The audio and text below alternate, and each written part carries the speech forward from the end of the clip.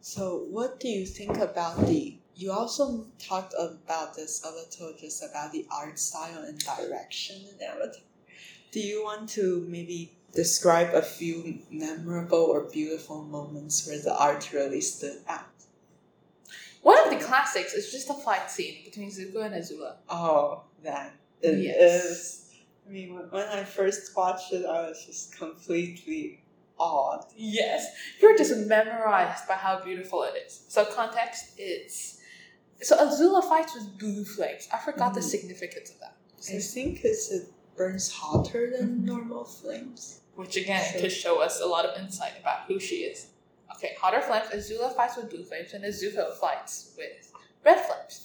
And that scene where they are all going full out, because fire is not like earth, right? It's not like air, it's not like water.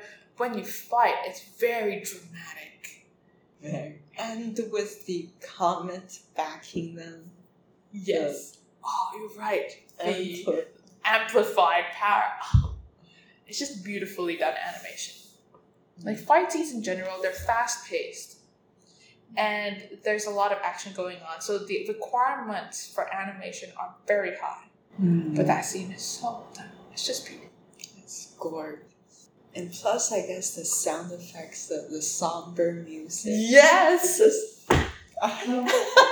It sounds it's like ingrained in my memory. Burned.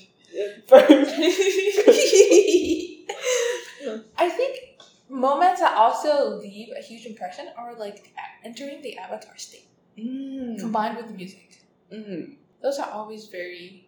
The hint of the otherworldly are always portrayed well, and they leave an impact. Very much so, yes. I guess if it's just for the art, I remember one scene when they're walking in the desert. I think we just only see the really small silhouettes, and we see the very black shadows of the red dunes. Yes. That just looked super pretty. And also, I think there was one scene in the Avatar and the Fire Lord where the humans are also quite small. They're walking on this balcony or something, and you kind of only see their silhouettes, and it's a sunset, a very colorful sky behind them, just also kind of a cinematic shot and just very pretty. Yes. There are a lot of beautiful scenes. Like they have a lot of wonky scenes. For example, when like Sokka drinks the cactus juice. And he starts having fever dreams and hallucinations. It's like there's a lot of funny moments. But like just the Western Air Temple, the fight scenes, like what you say, the moments where like the way they draw it, you are awed by nature and how small humans are in comparison. Or even in the tunnel. The secret tunnel. Secret tunnel. It's the moment when the lights go off. Oh. And then you see the glowing stones in the cave. That is also just beautiful. I can also that scene in the season 1 finale. Actually, I guess just the entire second half of the season 1 finale. I love how they change the colors based on the moon. You are right! When the moon is gone, everything just black and white. Yes! But when there's light, you can still see the colors showing through. And then also when it gets completely red, those look so cool. So well done! Yes. Oh! And such a creative choice. Yes. Also, instead of just like using a darker sky or something. And that moment when Aang kind of falls into the spirit pool to merge with the ocean spirit, that scene was so cool. I feel like just drops. And it's also kind of black and white, and he just kind of drops in the pool with a little ripple, and then it starts glowing. Starts going up from the ashes, emerges. You're right. It's like the whole world is bleached of color, and it just portrays the importance of the moon spirit in a way that words cannot describe. Very cool. Okay, so what major themes would you say there is in Avatar? themes or philosophies do they happen to be parts you agree and disagree with? So a lot of the themes that I think of off the top of my head is like nature, right? You have to respect nature, the elements, because they are all in balance. Themes of like friendship, loyalty, family, like what does it mean to do the right thing? There's a lot of that as well. And there's also the interesting concept of how the avatar lives multiple lifetimes. Like, I forgot the term for that. Reincarnation? Perhaps. Yes. It's the concept of like having past lives. Like, obviously we don't believe in past lives, but it is interesting to see and observe how they incorporate that into the movie and the role that it plays, because like obviously Aang's previous past lives are sources of wisdom for him. Like he can gain insight from their experience. What like Roku has gone through and he advises and helps Aang. What Kyoshi has gone through and how her personality informs her choices. Like that moment when Aang is on the lion turtle and he doesn't know what to do and he's trying to seek advice. And he's looking through his past lives for what they would have done. But ultimately at the end it's he who makes a choice, not his past lives, which is very interesting. But I do like the themes of being one with nature. Like you have the waterbenders to live in the swamp and therefore plant bend. And how the water type, like what we were just talking about, they respect the moon spirits, and like without one you cannot have the other. It is thrown off balance. And how Iroh is particularly sensitive to that and aware of that. I am a sucker for like the whole being one with, well, not one with nature, but going back to your roots, not polluting the environment, how the Indians used to live, like they would use every part and not waste. There is a respect towards nature and like stewarding resources well. And I think there is also quite a bit of that in Avatar. It is. I enjoy those. And just friendship. The power of friendship. I personally don't notice the nature themes as much, but you're right. Like, now that you mention it, I really do see how it's always been part of the show. I guess, for me, I see the theme of balance a lot, just always emphasizing on balance instead of maybe clear winning or losing. So, like, just how the Avatar's job isn't to beat the Fire Nation, but to restore balance, and how they decided that restoring balance also means restoring the Fire Nation instead of just like defeating it and making it supply all the other nations, but also returning Fire Nation to balance.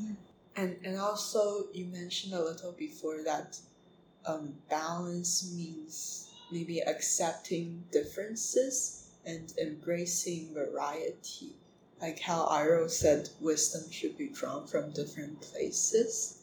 And in the end, they really have different people coming together, not turning everyone into one kind of people under one kind of rule, but a great variety working together, and that is balance.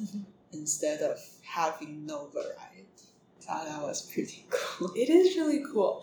I also really like how they, like when you were talking about it, I just remember the Order of the White Lotus. And how that very much reflects, like in the movie, there's a lot of finding wisdom and power from unlikely places. So you have Boomy, who is so a little crazy. he looks like he is a little off the rocker, right? He looks like he's down to his last few brain cells, but he's actually very wise in his own way. And like Uncle Iroh, you feel like you never take him seriously because he's always goofing around. He's never serious. He's always just drinking his tea, but he's actually majorly powerful, and he has a better understanding of how the world works than most people might give him credit for it just based off of his appearance. Yes, like wisdom from unlikely places. Very. I love Avatar. The more we talk about it, the more I love it. There's just so much to talk about and like about.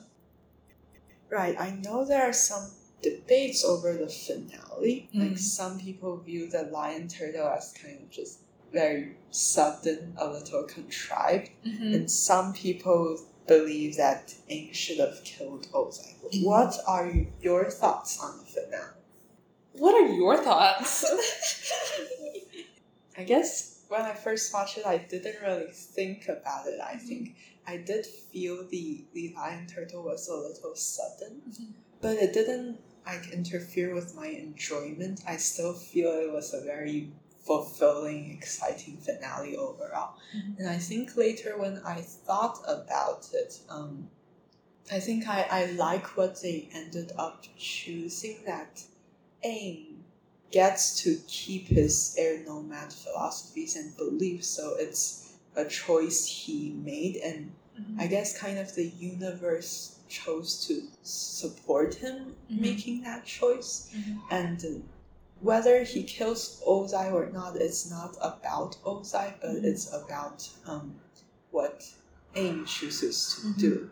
And he was able to not have Ozai's death on his conscience while also just removing his power in a very effective way. So I felt like overall I don't have problems with it, and I think it's important to Aang, and it's important that he gets to feel like he's still an airbender and keep some of those lost culture with him. Yeah. That's a very good way to put it. Because I briefly mentioned how he can look to his past lives for their experience or their advice. But in this case, they had all just told him, just kill Ozai. You just have to kill him. Even the airbender. Yeah.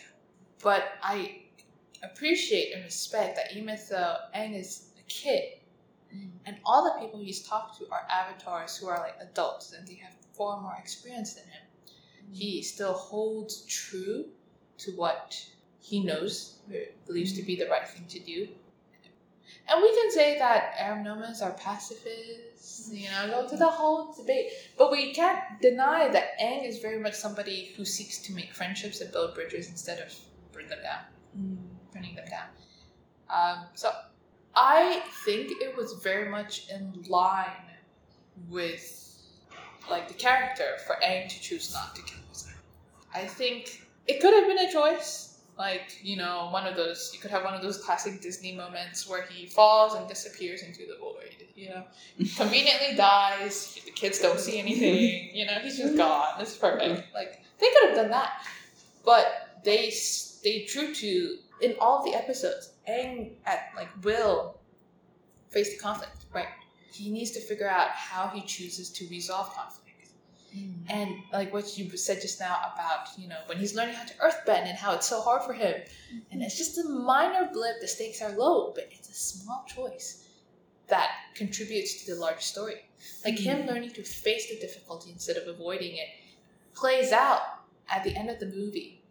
When instead of just, I'll give you to the authorities, I'll let the people choose what to do to you. Or like, I'll just decide later, I still don't know. He makes up his mind before he fights Ozai, what he's going to do with Ozai.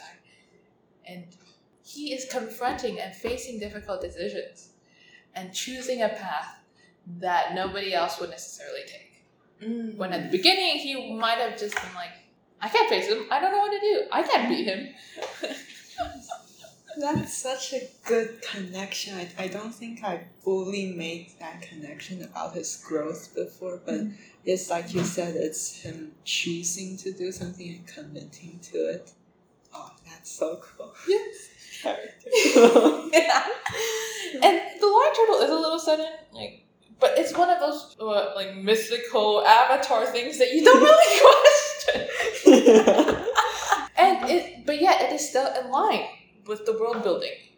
For there to be a huge lion turtle that is wise and spiritual from the beginning of the world, it's like the movie build-up has made it so that from the spirit owl guardian who guards the library to like the forest spirit who mourns for the death of his forest, it's like you have these like huge mythical creatures that inform how people make decisions in the world, and therefore it's not so completely unbelievable for there to be a gigantic lion turtle that appears out of nowhere.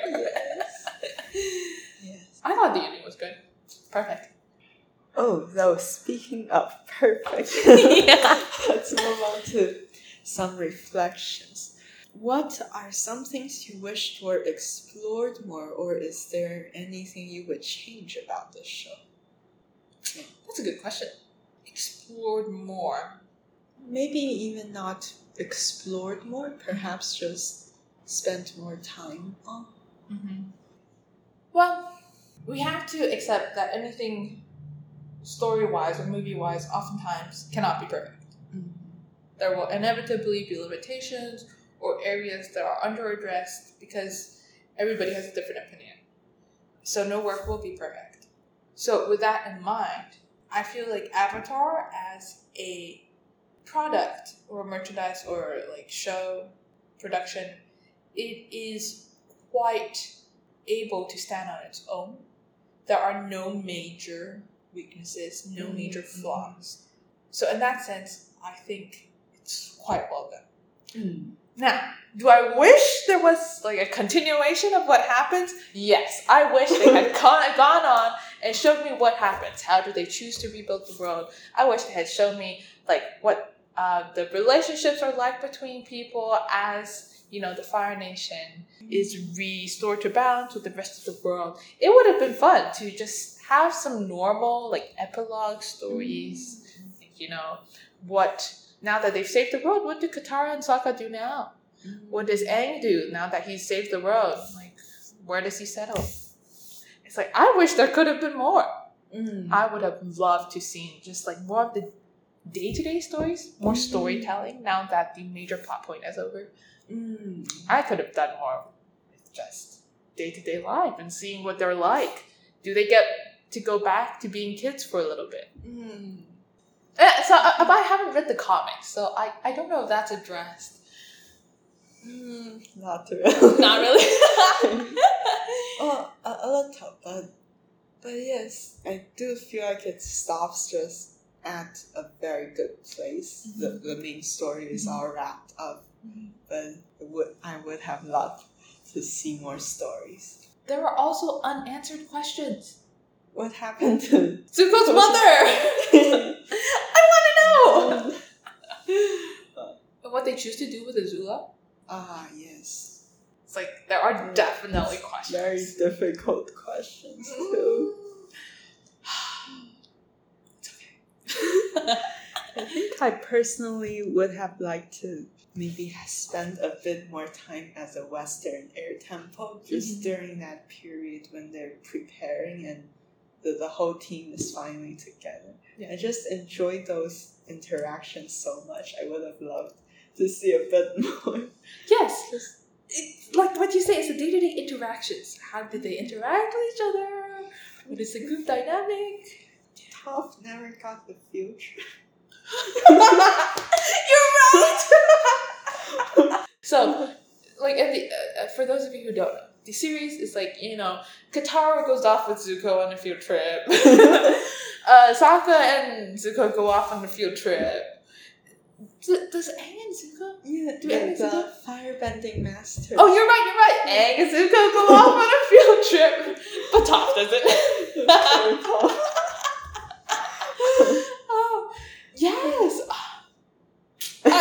Basically, there could have been more, and I wouldn't have complained. Me too.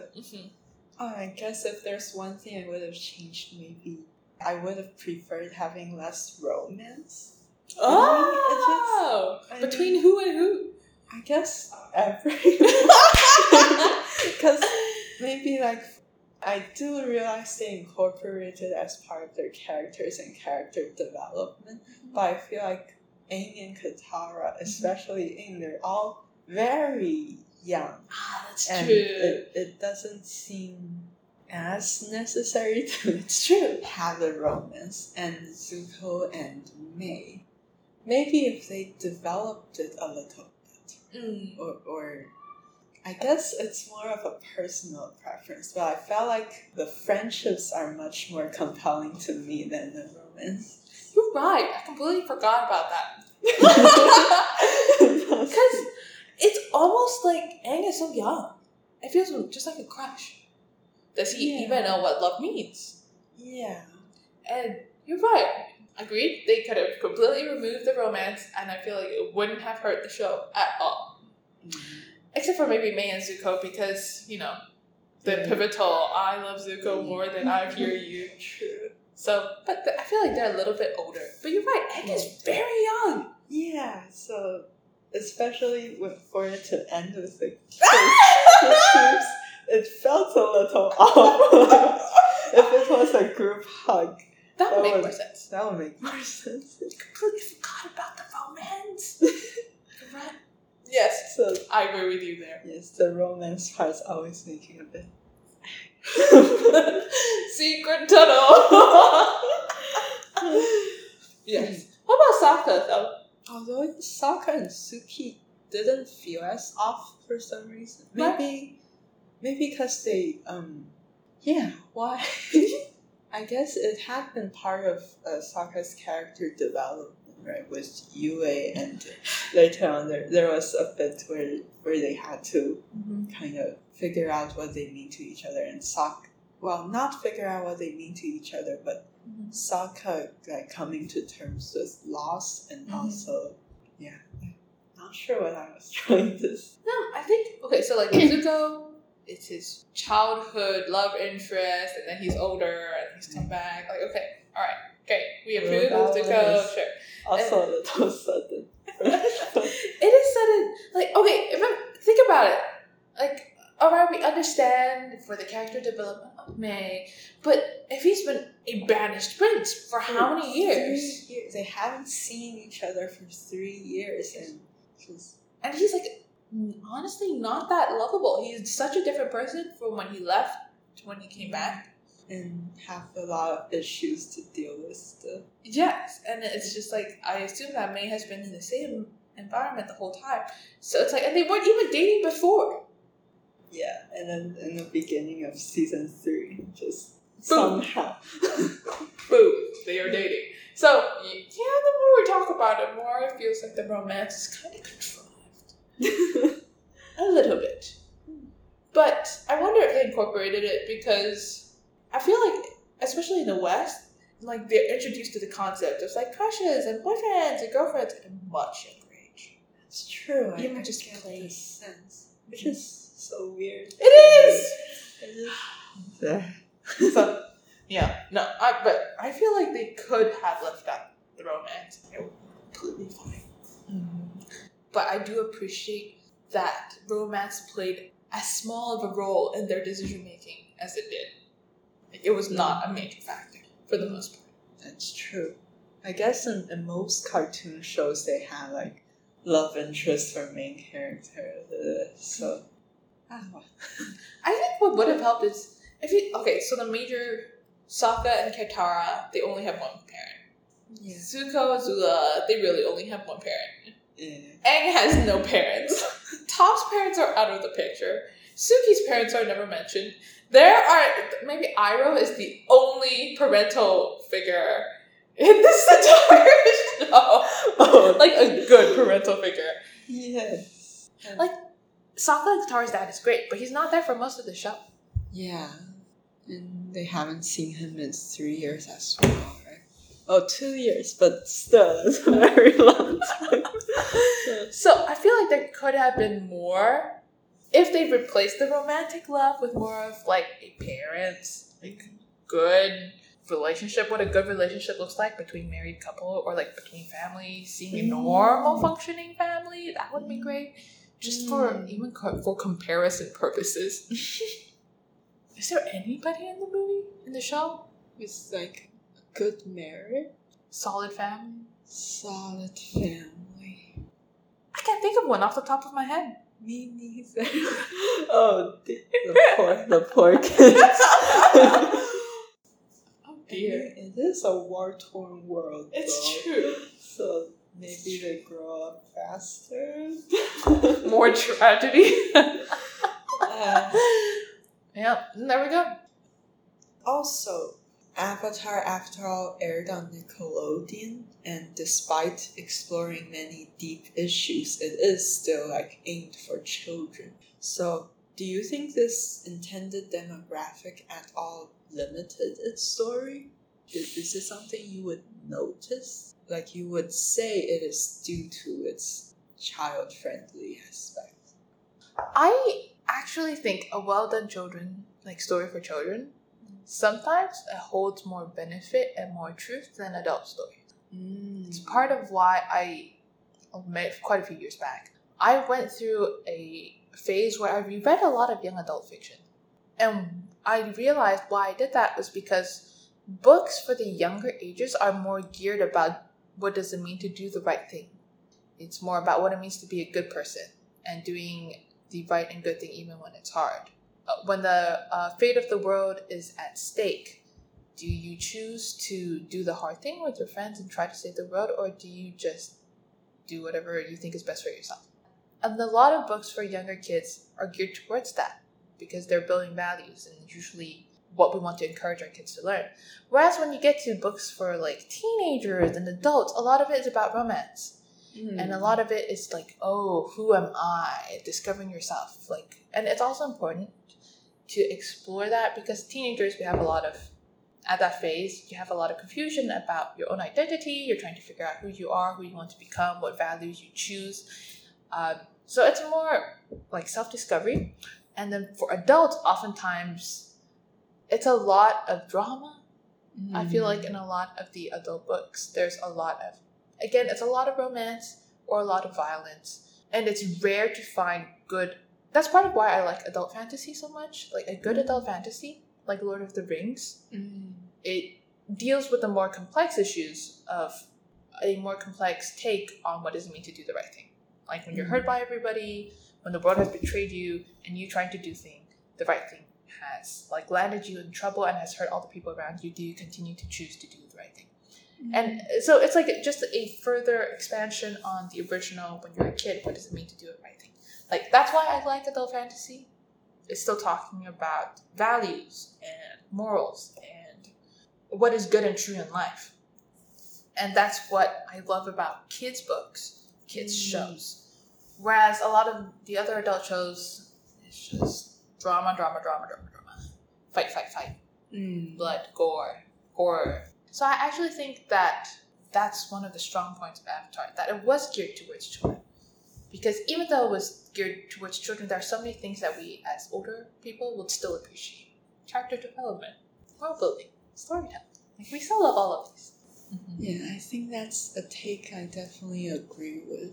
Just a lot of people seem to think being more adult means more more bloody consequences or grim, dark, or unhappy tones and stuff. But I really appreciate that. I mean, I don't notice that this is especially done because it's child friendly when I'm watching it. Not unless people are really looking for it and point it out. Yes, I feel I appreciate something more maybe lighthearted and humorous. I enjoy it much better than if I'm watching a very, very expressly violent or just unhappy show. Especially if I'm watching it just to have fun. I'd rather watch something that still has meaning, like Avatar, but overall is brighter and just more fun all around. Right? Yes. It's true, the fun factor is what captivates kids, but it's also entertaining when you're older. Yes. And I don't think, even if it's meant for kids, it's not shallow. It's simple, but it's not shallow. Yes. Yeah, I agree. Jumping a bit back when you talked about absent parental figures, I just remembered something I read recently that I thought was interesting.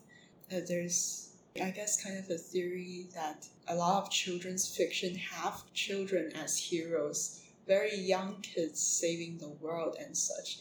And maybe when you're older and you read them, you kind of wonder where are their parents? The take I read is that children often feel powerless in a world surrounded by adults, and maybe in stories for children, they don't want to see like adults solving problems or adults taking care of them. They want to feel like they have agency and they can be heroes.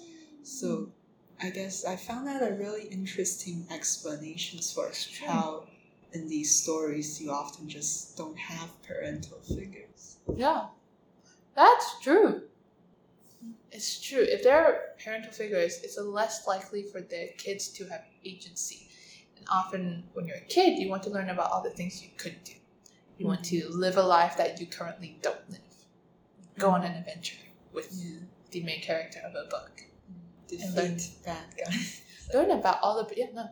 That's exactly it. Like all the potential adventures and things you could be doing, but we don't. And to know about all our potential, if I was put in that position, I think I could be brave and go do the hard thing. You're right. If there were parental figures, that's less likely. And that's also why in a lot of Disney movies, it's the kids, like, you're just stopping me from following my dream. You're stopping me from saving the world. Or you're stopping me from pursuing what I love. Coco, Moana, or Luca. Oh, yeah, Luca. They have parental figures, which is great. But they often are misunderstood. It is rare to find a book where you have good parental figures, but also the kid still has to allow and support the kid to go off to do this thing that only the kid can do when the parents can't. What is your biggest takeaway from the show, or what does the show mean to you? Wow! Oops. That is a big question! Takeaway, what it means to me. Again, I'm a nostalgic person, so I'll probably always love the show because it's so good. What it means for me. I think I won't have one single takeaway, but it's more of a subconscious influence or a small impression that over time will build up. It's I will always remember as characters like Aang and Zuko, and Iroh. The bits of wisdom that you learn from the show are what you remember because of the stories. When you remember the stories, you remember the truth that they show, that they learn. Yes. And so I may not say, oh, I will always remember this character, and that's my favorite takeaway. And this show means the world to me because I grew up with it as a kid, because I did it. But I think I will always be encouraged by the messages of the truth that the show portrays of goodness, bravery, courage, loyalty. And it's really just hope, a message of hope that, even in hard times, there can still be good people. And you can hold on to the hope that you had as a kid. When you become an adult, it's just, life is not as full of wonder as it used to be. Sadly. And so why I treasure shows like Avatar is that when I watch them, I'm reminded of what it was like to be a kid. Have hope and wonder and all the potential of what the world could bring. Very much agree. I think for me, because I watched it when I didn't have much experience with shows just then, it just completely changed my expectations for storytelling. And just, when I really first finished it, I was just blown away. I was I didn't think stories can be like this, so complex and memorable and fun and creative. So I think it probably changed what I expect from other shows. Yes. Which maybe a blessing and a curse. Your standards have been raised. But I am also very much a nostalgic person. I think, like you said, I'll always remember having watched this when I was a certain age and always be fond of it. And also the character stories, I do find myself, especially maybe a few years back when still struggling through much of the teenage years, that kind of feeling. I do find myself remembering the character journeys and finding them inspiring in their way. I guess, like, for example, Zuko's never give up without a fight. I do find myself thinking about their journeys and maybe not trying to emulate them, but perhaps taking inspiration from them. And again, I rose with them very much. Yeah. So yes, those are the things that stays afterwards. I guess it'll always be sort of a comfort show, probably just fun to watch and lifting spirits. Yes. Agreed. Right, so like you mentioned, the creators went on to make a lot of follow-up material set in the same universe, including graphic novels, and Legend of Korra. So you mentioned you haven't read the comics or the novels. Have you? I have. I can talk about them. Are you interested? I would love to know, just like briefly, what are they about? What do you think of them? Do you think they're worth reading in your personal opinion? Okay. The novels, I've only read the two about Kyoshi, and I thought they were okay, except that they add some interesting elements to the history of the Earth Kingdom, and also, I guess, how some world building works. Those were kind of fun. Though it was, for all of those things, I would say I pretty much enjoyed them and they were good, but they don't feel quite the same as the show. They're just not quite on that level. And for the comics, we do get answers about Zuko's mom in one of the series.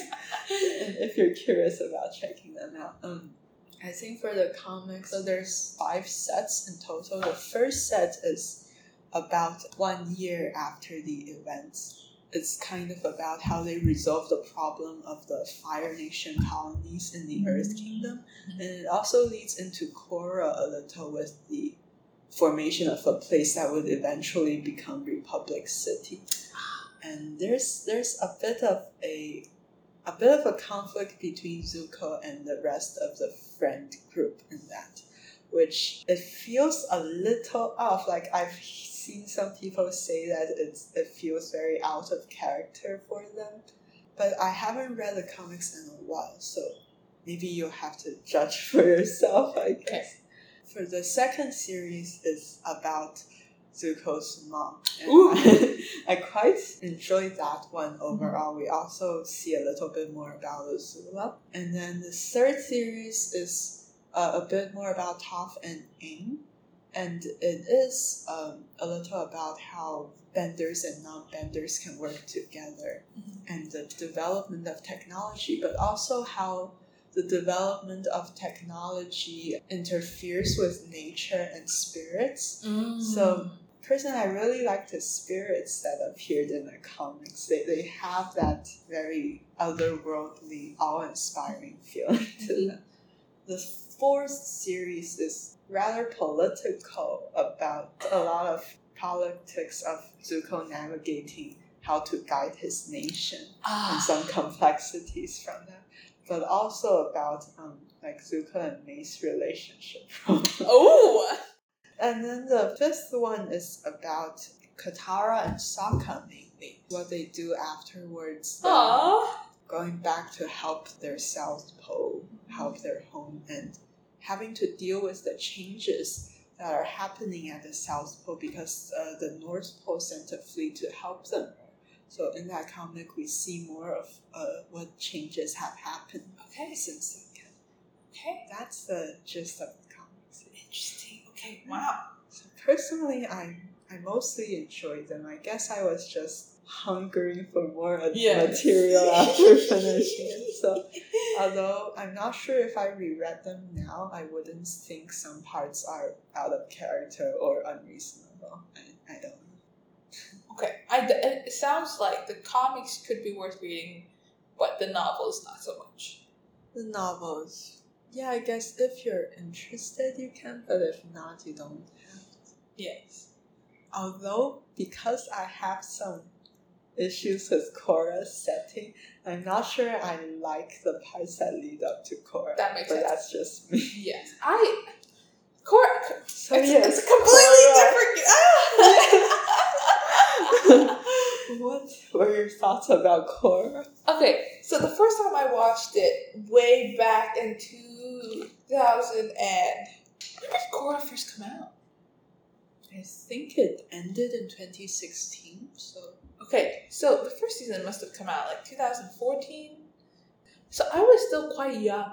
I think Korra was definitely meant for a more mature audience. Like, one, the age of the main character is much older, so that's already a key indication. It's meant for an older audience. And second, I just remember after watching it that it just felt so dark. Yes, especially season 3, is it? I have to be honest, I couldn't make it. Like, after season 1, I stopped watching. Oh, really? And I hear that season 2 and 3 are a bit better. But like season 1, I couldn't. It was so hard for me to watch because it was so dark. Like, the themes that I dealt with is completely different from Avatar: The Last Airbender. Like, Legend of Korra is its own ball game for, like, it feels like a more adult audience. And season 2, they changed the studio, I think. So the animation studio. Yes. So the art was really off and wonky. So I couldn't make myself watch it. And by the time season 3 came out, I was already in the process of applying for college, and without watching season 2 and having lingering the dark emotions of season 1, I just decided to not watch season 3. But I hear since that season 3 is decent. So I've watched all 4 seasons. Okay. And I think season 3 is definitely the darkest. Actually. Oh no! But I appreciate that the directors are trying to more explicitly explore these complex issues and themes, and especially season 3 to 4 has a whole arc, I guess, about trauma and also just mental recovery, etc. Oh, yeah. Very intense stuff. And also I appreciate they explore things like anarchy or different these philosophies. But what I find really hard to get over is just how different the world feels. I did not like how westernized everything is. The people are wearing suits and with that haircut, and then the whole vibe is like the 1920s with cars and industrialization. It doesn't feel like the same world anymore, and also with the sports stadiums and the lights, and it's just giant statues of the trains. It's a different era. Yeah, that was mainly the part I couldn't really invest in. And even if it's 70 years in the future, I still felt like I wish the creators made a future that seems more Eastern, following all the Eastern influences Avatar had, right? They could just create something that's a bit more unique instead of how suits and industrialization. And also the themes, they keep talking about precedence and democracy, which I felt like maybe actually in season 3, I think there was one part where the Earth King abdicated and decided to make the Earth Kingdom a democracy with elected presidents and stuff. And it just, I guess it just felt much too Western, even in the philosophies and government structure and everything. Yes. I feel like it lost, definitely, it's so Western compared. Where would a Western influence even have come from? Yeah. Why? And also, I feel like the time is still too soon. There was so much potential for continuing to build a world that is so uniquely Avatar. but they decided to move it into like so-called civilization and industrialized technology. And I think that's such a tragedy. Yeah. So sad. All the missed opportunities. I love that you're like caught up on the suits. I know they tried to put a Eastern take on it. Like their locomotives have like a more quote unquote Eastern style. Their suits and like formal clothing do have some Eastern influence, but it feels like it's originally Western with some Eastern influence. Yes. And I loved Avatar, right, for its balance of real and unreal. And Legend of Korra, it's gone.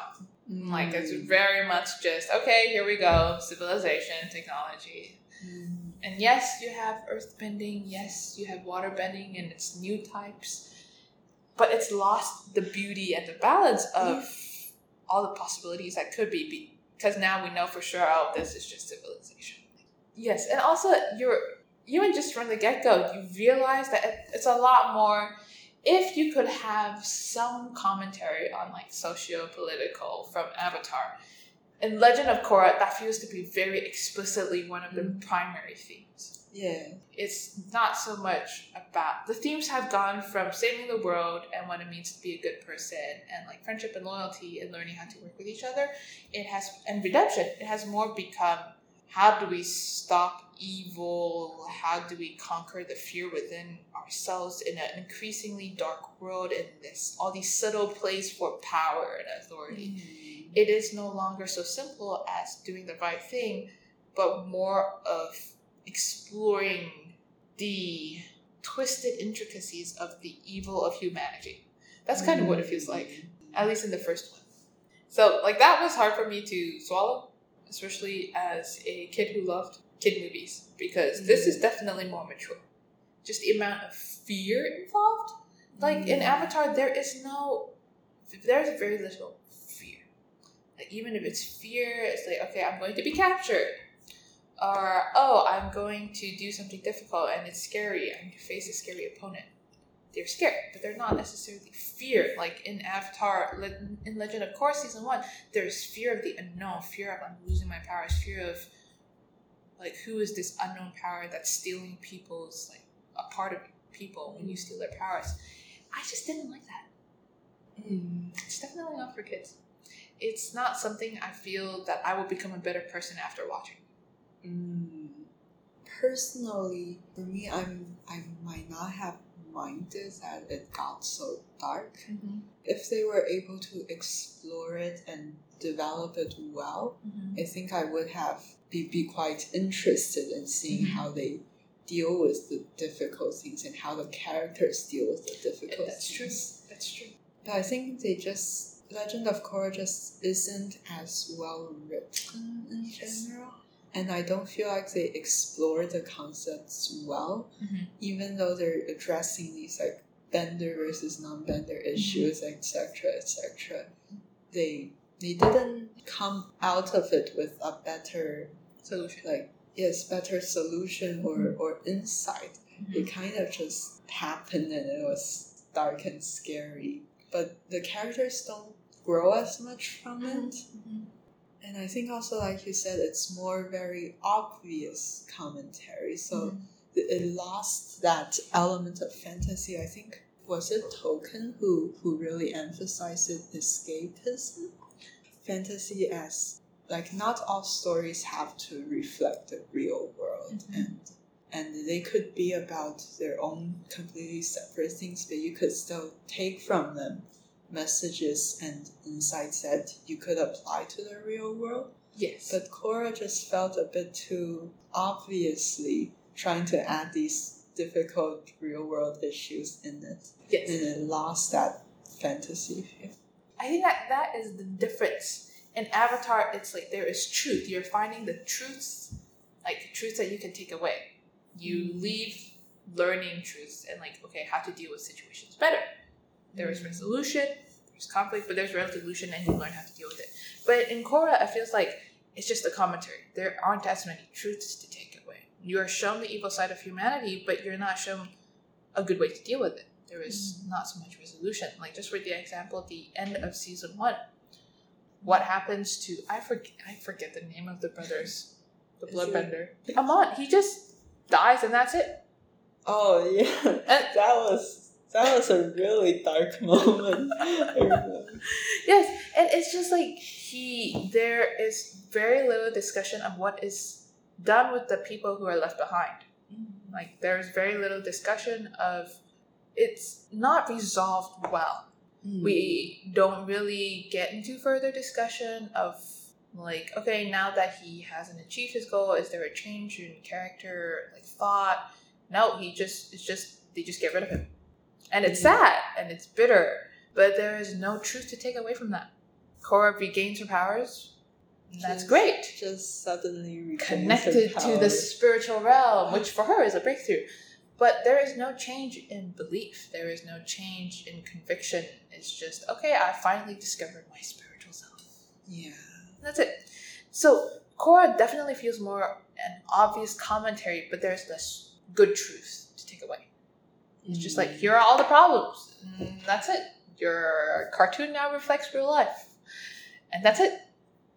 There's not even like, here is your commentary of real life, and here are some possible good truths that we can take away to like help the world or improve ourselves, or like these are some of the ways that we can make it better. No, it's just commentary.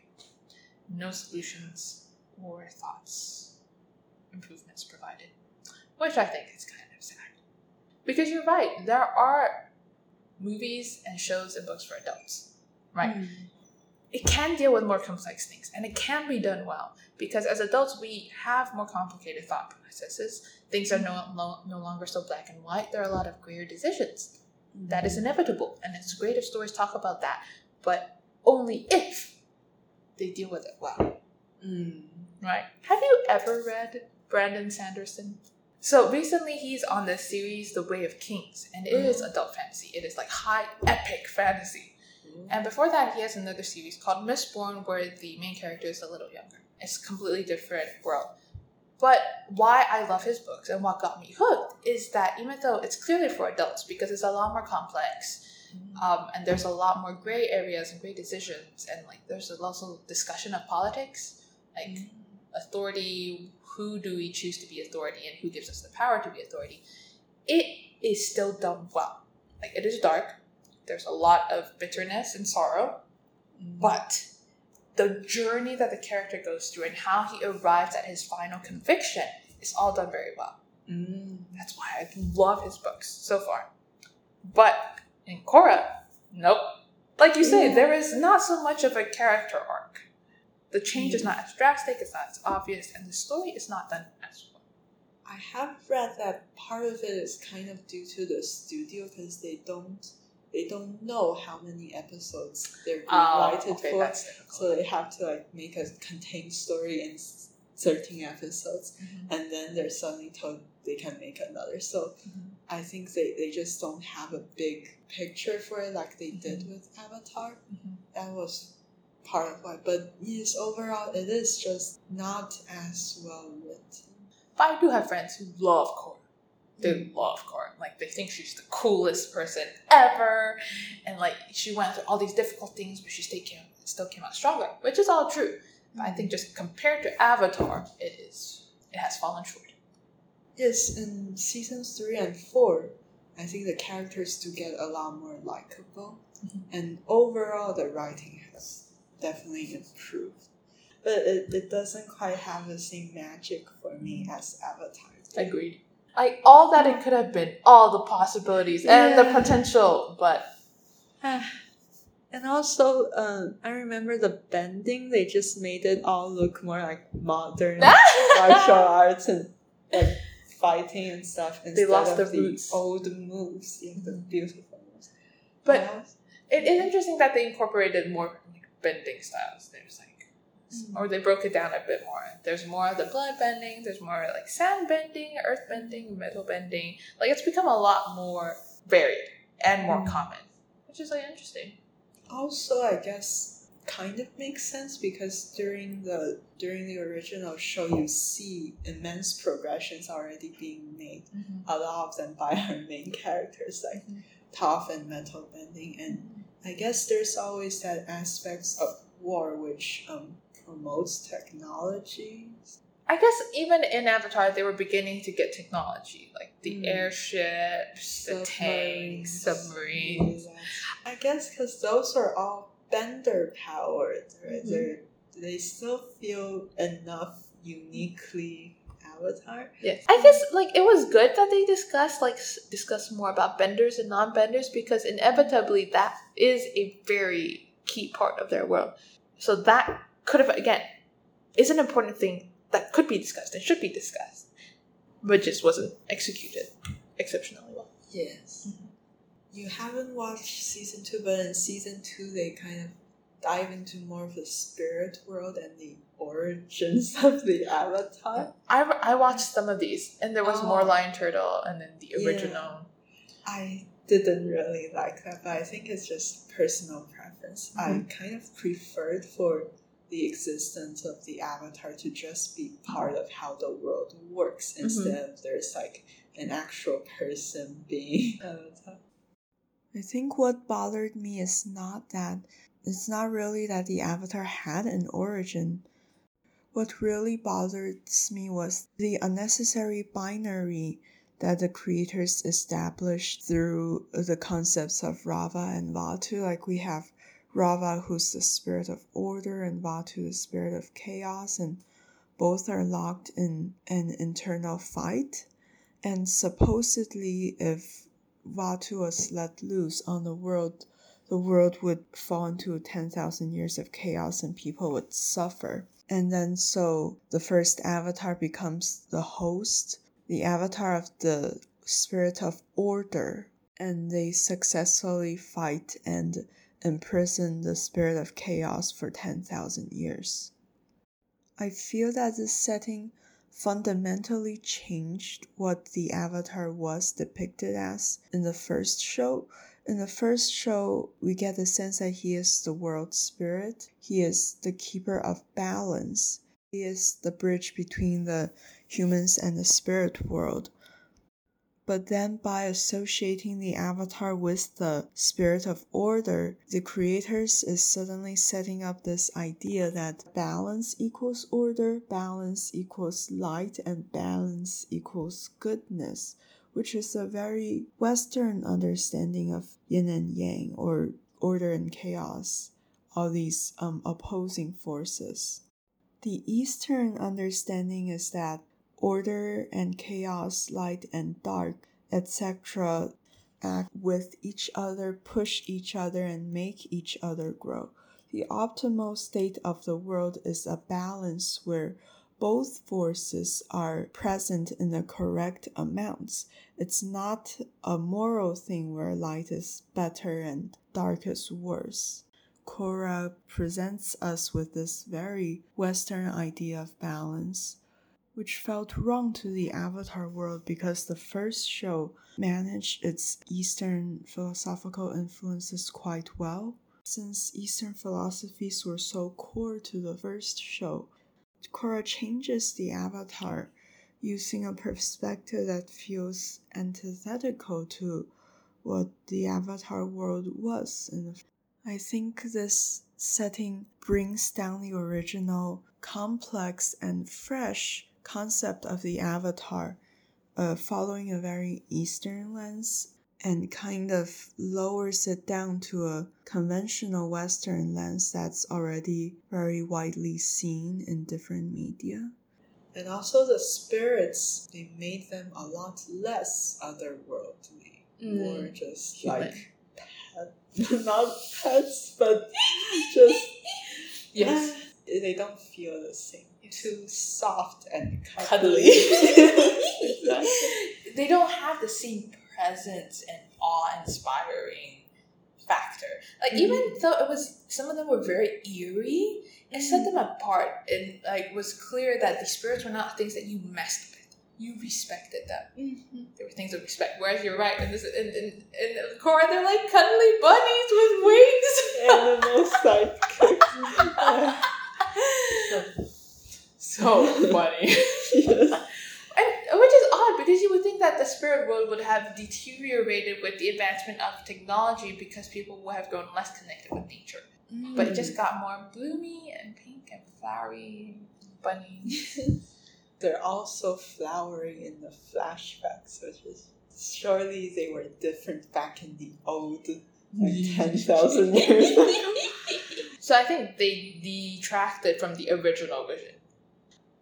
Speaking of the future of Avatar, did you know that the creators made an Avatar Studios and were projected to make more shows and movies?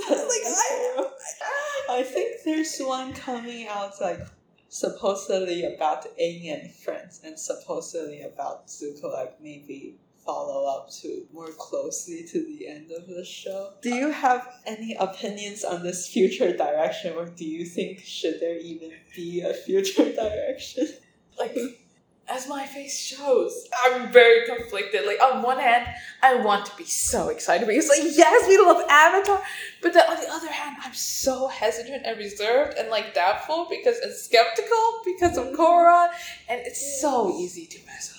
You can make something new. It's easy to make something new, but to continue something that was already very good is difficult, especially because expectations are so high. Yes. And secondly, because nowadays most movies are pressured to incorporate politically correct things or comment on the racial tensions in the US or even just politically, I feel shows do not always have to comment on those. I just really, really hope, because there is a very high risk that might end up happening to whatever it is that the Avatar Studios produce. For me, I think those things, of course, they're worthy topics to discuss. But if all the fantasy stories they're making now, they all have some elements of that, I just feel it breaks my immersion very effectively. Because if it's supposed to be a fantasy story, you would expect things to be very different from the modern world. Yes. And if you keep bringing the modern issues into this different world, then it's going to feel too similar. It's the hope is that they will be able to continue focusing, okay, these are all the things we need to talk about. Let's incorporate them and come up with a story that will hold all these things we need to mention. Versus, let's find a good story and tell it well. I just wish more creators can tell a story they want to tell and tell it well, no matter what themes it discusses or doesn't discuss. All these pieces of great art, including, I'm not sure if you agree with me on this, but the Lord of the Rings trilogy, the movies, and also Avatar, they really are once in a lifetime, or they are unique. They need this specific time period, specific mindset, and specific team of characters to realize. It's just pretty much impossible to follow up on that kind, because now it's been years, right? It's 15 or more years since the show came out. The creators have changed, and not everyone in the original team is going to come back. The writers may be different. I'm also hoping it's good, but I'm very skeptical about how good it can really be. Yes. And perhaps it would be mistaken to expect it to feel the same as the original, which is then sad because you're making it as a sequel to the original. I think that's true. There are times when you cannot intentionally say we're going to make a classic. You can't, they just happen. Sometimes the unique combination of people that you put together makes something that blows the world away because it's one of the first, most iconic of its time. I think it would be unfair to hold these same expectations for whatever it is they create. I guess it would be better to just hope that whatever they make is good and not hold on to hopes of it being good as a sequel. You're right. Something's just, it's not the same. They're also making a live action adaptation. Your expression tells me. No! They need, the current film industry needs to understand that not everything needs a live adaptation. Unfortunately, I don't think they understand. I think they're running out of new creative things to come up with. so they just adapt. And also because new creations are risky. Companies they don't want to support them because they don't know it'll succeed. Yes. It's a sad state for art. Yes! This is what happens when and this goes into like whole cinematography and like politics and like capitalism, but this is what happens when big companies are in charge of movies versus like small companies that are more focused on creators, when profit becomes the goal instead of telling you a good story. That's why I miss the old studios, like Lilo and Stitch, Brother Bear. There is such a love for life and excitement and enthusiasm about life portrayed in those films. It's just so genuine. And there is no like, ooh, let's make it a sequel. It's just like, it feels like people are just flexing their creative muscles. Let's see what's something good we can create. I also like Avatar because of it feels pretty balanced between girls and guys. There is no focus. Like, it is not the focus. Gender is not the focus. It is incorporated, but not the focus. It is discussed as part of the water tribe culture and stuff, right? But it's not like explicitly. And somehow that actually makes it more powerful. I think just girls can be all of those things. You don't even have to directly force the message or push it and state it. That is the importance of storytelling, because we accept things in stories that we may not accept if people told us this is the way things should be.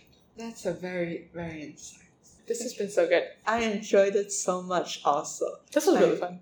Yes, so that was our final question. Thank you so much for the conversation. Yeah, thank you for having me. Thank you for tuning into Thought Jar.